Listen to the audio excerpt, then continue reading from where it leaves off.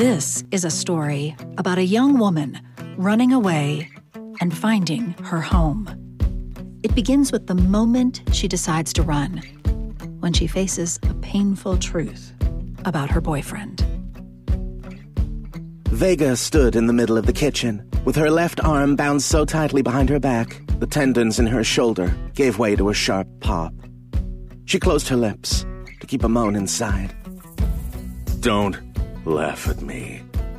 Her boyfriend, Zach, fingers so tight her hand had gone numb. That's narrator Kay Illuvian, bringing the characters to life in your ears. We're talking about A Light in the Forest, a Colorado Book Award finalist, on this Desideratum. A desideratum is an essential thing. I'm audiobook narrator Teresa Bakken, and I think this story is full of essential things. This week, we're talking about being a work in progress with author Melissa Payne, whose new novel, A Light in the Forest, got us talking about small towns and pigs and intuition. The book opens with an aggression, like it begins with this trauma of a young mother with a 2-month-old baby, realizing that she is in danger from her partner. For you, why did the book open right there? Why do we need to see that character in that moment, do you think? Because Vega was stuck. She was stuck thinking she was living the life that she had wanted. And in reality, she was living the exact opposite. And she needed something to really make her look at herself, make her look in the mirror and go, I need to get out of here. Her head buzzed, her senses assaulted, overwhelmed with the smallest details. The reader is with her, is really in her head as she's coming to this realization about what is going on. And she hears a voice in her head. Panic twisting knots into her stomach. Her mother's voice in her head. Run. And that was her intuition, her gut telling her, you are in a situation that you don't want to be in. And you need to recognize, women and men in domestic violence situations, when you love a person, it's not like there really isn't a switch that's flipped. That's like, oh, this is a bad person. You love a person. You are loved by that person. Right. And so it gets very intermixed and intertwined and tangled up. And it's not an easy thing to walk away from. And so while I'm showing her at the moment when she chooses to, we also understand that this wasn't the first moment. This was just the final one, the one but it was more of like, a tower being built and slowly toppling as opposed to a quick a switch going on. And I felt that for her, that she had felt trapped, but not completely, because she still thought this was my choice. I chose to be here. I wanted this. And so it was that for her, it seems like we're out of here, but this was building for her. And in writing that scene, and I don't love violence for violence sake. This one probably has more violence in it, but to me, it did feel important to show that for some of the characters, maybe just to show their story. But as we learn with Vega, she's not defined by that violence, and she's not defined by that relationship either. And nor is she defined by her rootless childhood. Yeah. Or her mother, who had to figure out how to live despite her tragic past. And so for me, it was the right place to start in order to watch her and journey with her as she realizes that, her life is more about that she's defined by so much more than that relationship.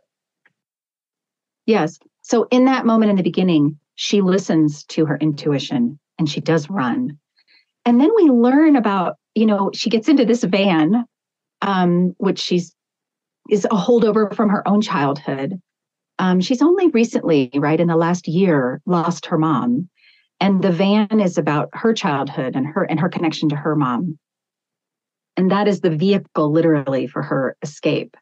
I love the autonomy of that. I think this is going to sound silly, but I think during COVID, like the idea of conversion vans and hitting the road and camping and, having that sort of a nomadic lifestyle became more, I don't know, maybe it's because I also live in Colorado, but I felt like that was a more, like, I was like, oh yeah, that's a thing. So I didn't have any trouble accepting that she had lived that way.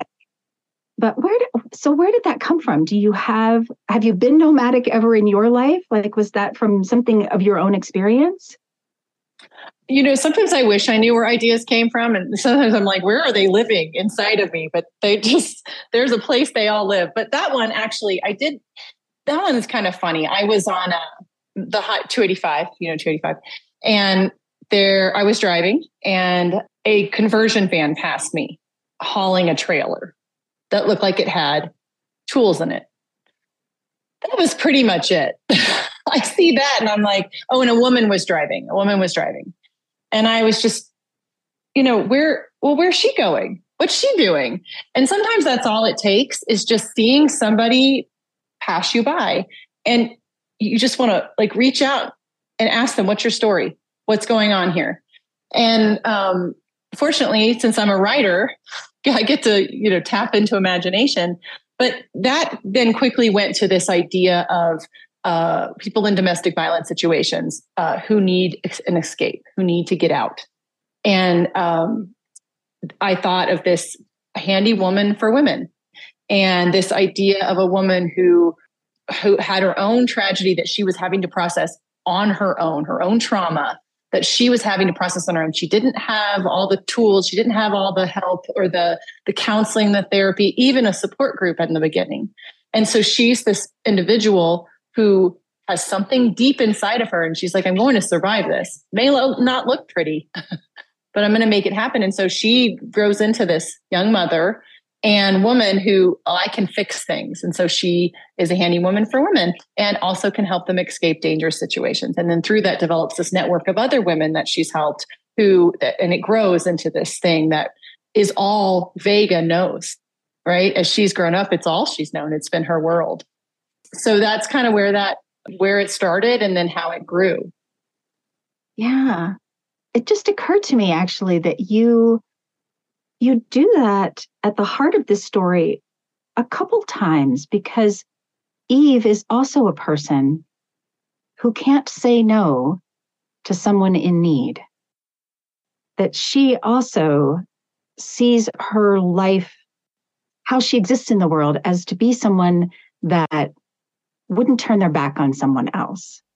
The bell above the door rang, and Joshua Harrison, Levi's youngest grandson, walked in. Again, this is narrator Kay Alluvian. Eve felt the words grow stale on her tongue. Her pulse quickened. Joshua Harrison had come to ask her a question that would make the exact kind of trouble Eve wanted to avoid. But she couldn't say no. She knew firsthand what happened when family turned their backs on one of their own. And so often people who do choose to help, it is because they've experienced something similar or relatable. And it drives us. It drives us to continue to reach out and try to change that cycle for others. I did feel like where you take us with this main character, this small town itself felt like a character. And I think maybe what it is I feel like it is a small town, right? And there's something about that kind of microcosm of things that's very attractive for storytelling. Mm-hmm. Absolutely. I'm very drawn to small towns. Not that I don't think these same stories happen in big cities. They absolutely do. My experience is definitely more on a small town side. And I think it's really interesting when you can put characters up against each other in intimate settings where they can't necessarily get away from one another. They have to kind of confront more whatever is happening or whatever and a lot of my stories do deal with stereotypes and perceptions. And this book is no different.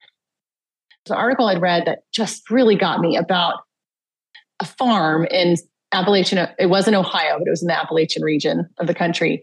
And it was for non-binary, transgender, queer individuals who wanted to create kind of this like safe haven.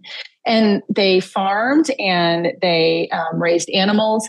And there were some direct references from this article that they had trouble with the community. But one thing that was a quote that was in there was this person said, the thing is in the city, there's a lot of hate, but it's anonymous. Here, I know the person's name who doesn't agree with me. And we still have to go to the same store. Like there's more of this like personal, we have to look each other in the eye. And so that brought a whole nother level. And so it was such a fascinating story and a reality for these folks that it really inspired me in this story.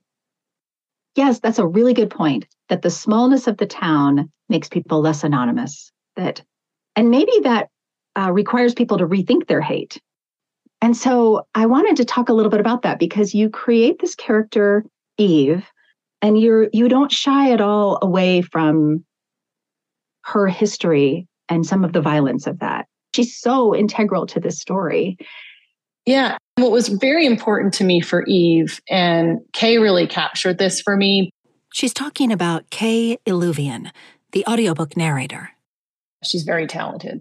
What was very important to me was that we didn't start this book with preconceived notions about this person, that we got to know her from the inside out, her hopes, her dreams, her desires in life. And that we weren't sitting there as a reader already with a picture in our head. So it was really important to me not to surprise a reader. That was not at all what I was attempting to do or important to me at all. I want readers, as I do with all my characters, to get to know my characters from the inside out. That's a really great way to explain it. I did really love getting to know her. And I think one of the cool things that you do is you give her sort of a level of wisdom that you explain through an NDE. So you have her experience something, and actually the experience is then tied to a mystery that unfolds for us through the whole book.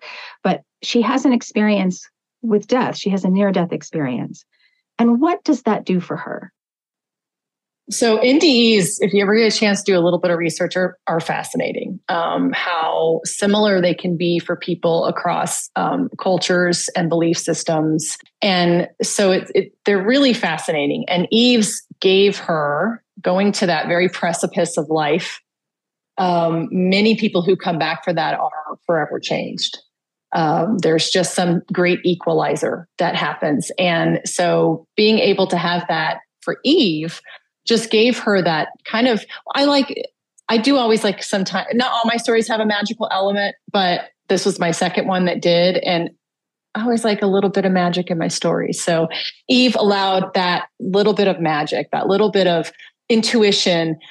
In some ways, intuition I completely believe that we have intuition. Maybe sometimes it's stronger in certain parts of our life than other parts, but that it's there. And Eve is kind of that personification of intuition.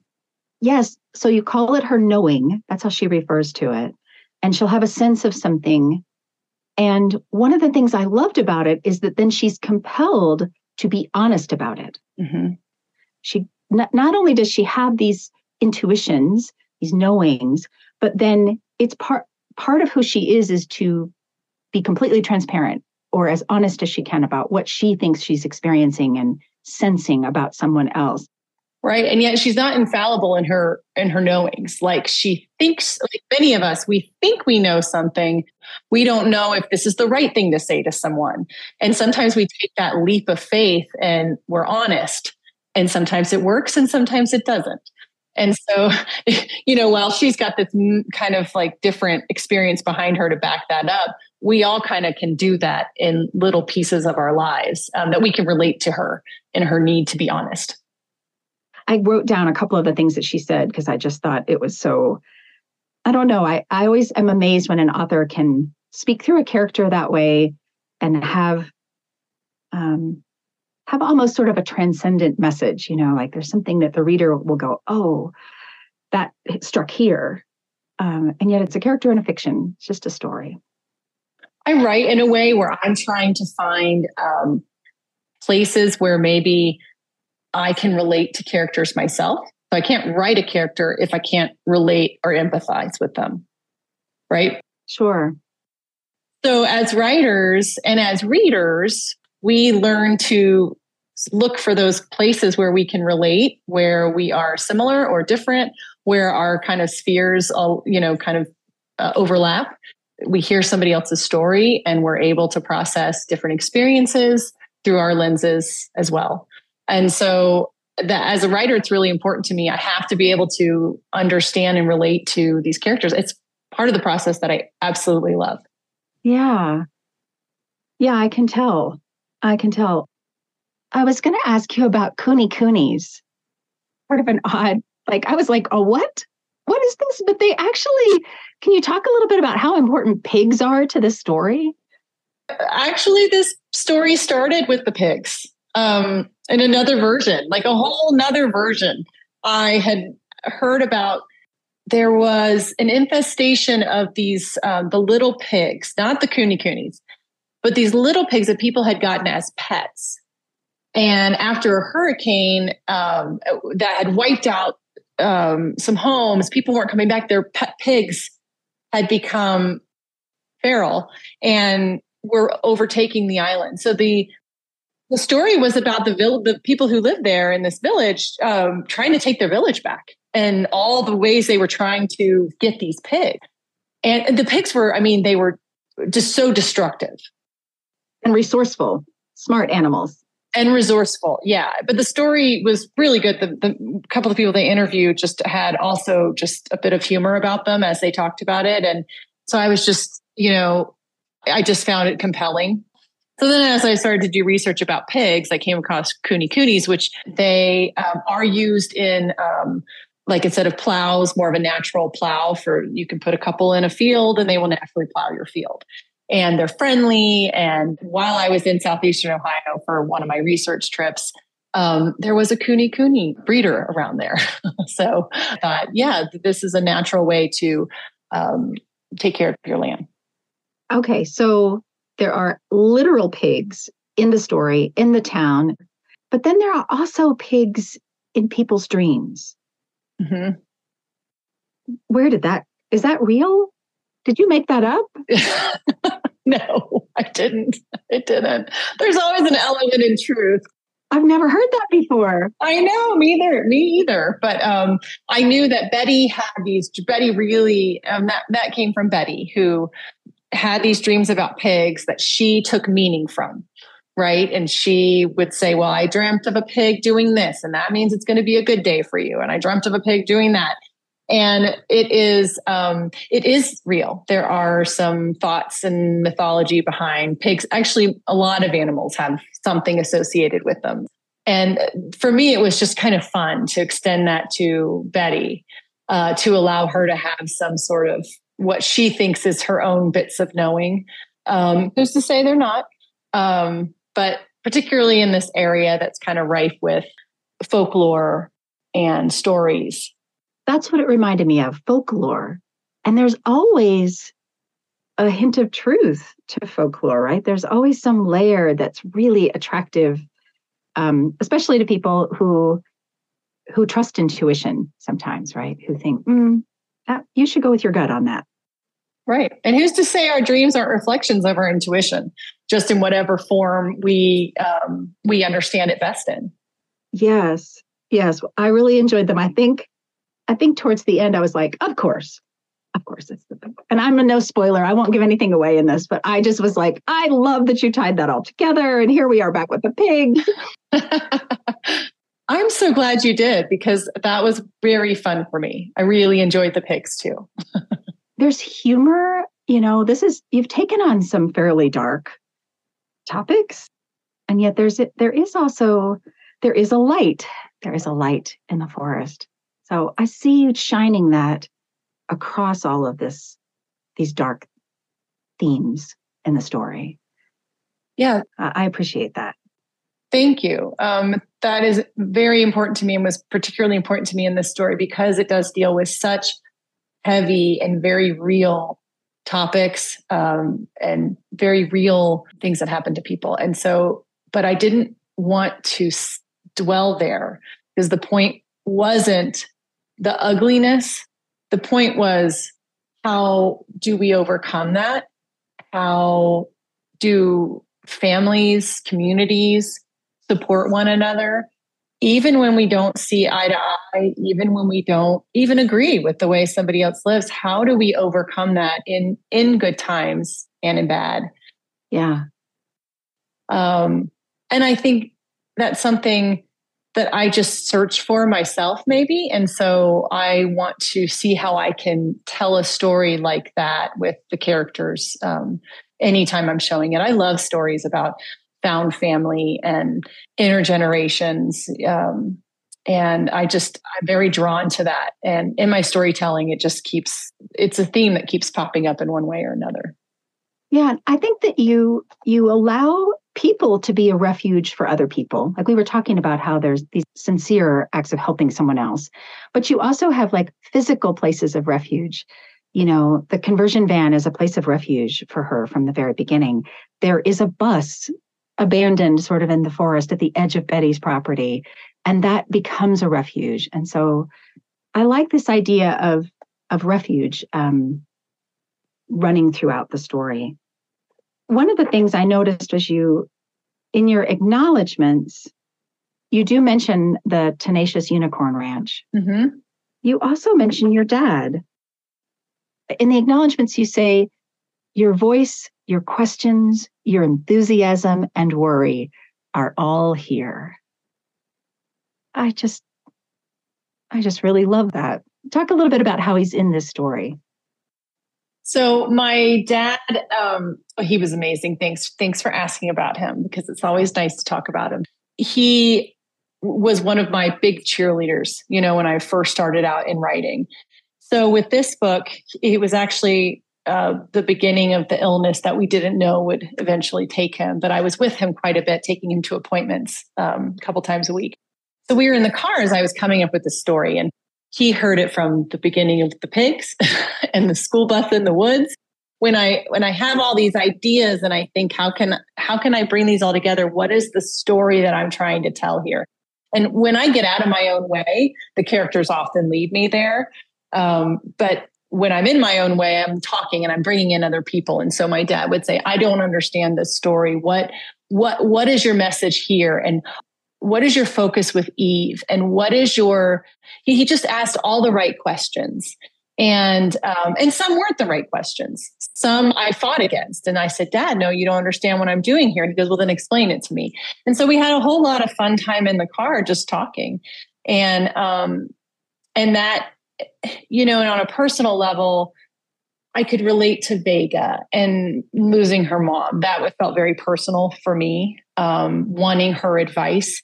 There were so many times that I want my dad's advice. And when you can't get that anymore, you have to remember who they were, what they would have said maybe. And you need to kind of rely a little bit more on your memory and then what they've taught you. And so that was very personal. Her journey with just, trying to find her new place without her mom. I could relate to at the time. Still can. Yeah. Yeah. I love the visual of you talking through the story with him. The way you explain inspiration, even though you said you never know where an idea comes from. But I think the way that you move through life is in observation and is in acknowledgement that everyone has a story. And you're just, you have a curiosity about that as you're moving through life.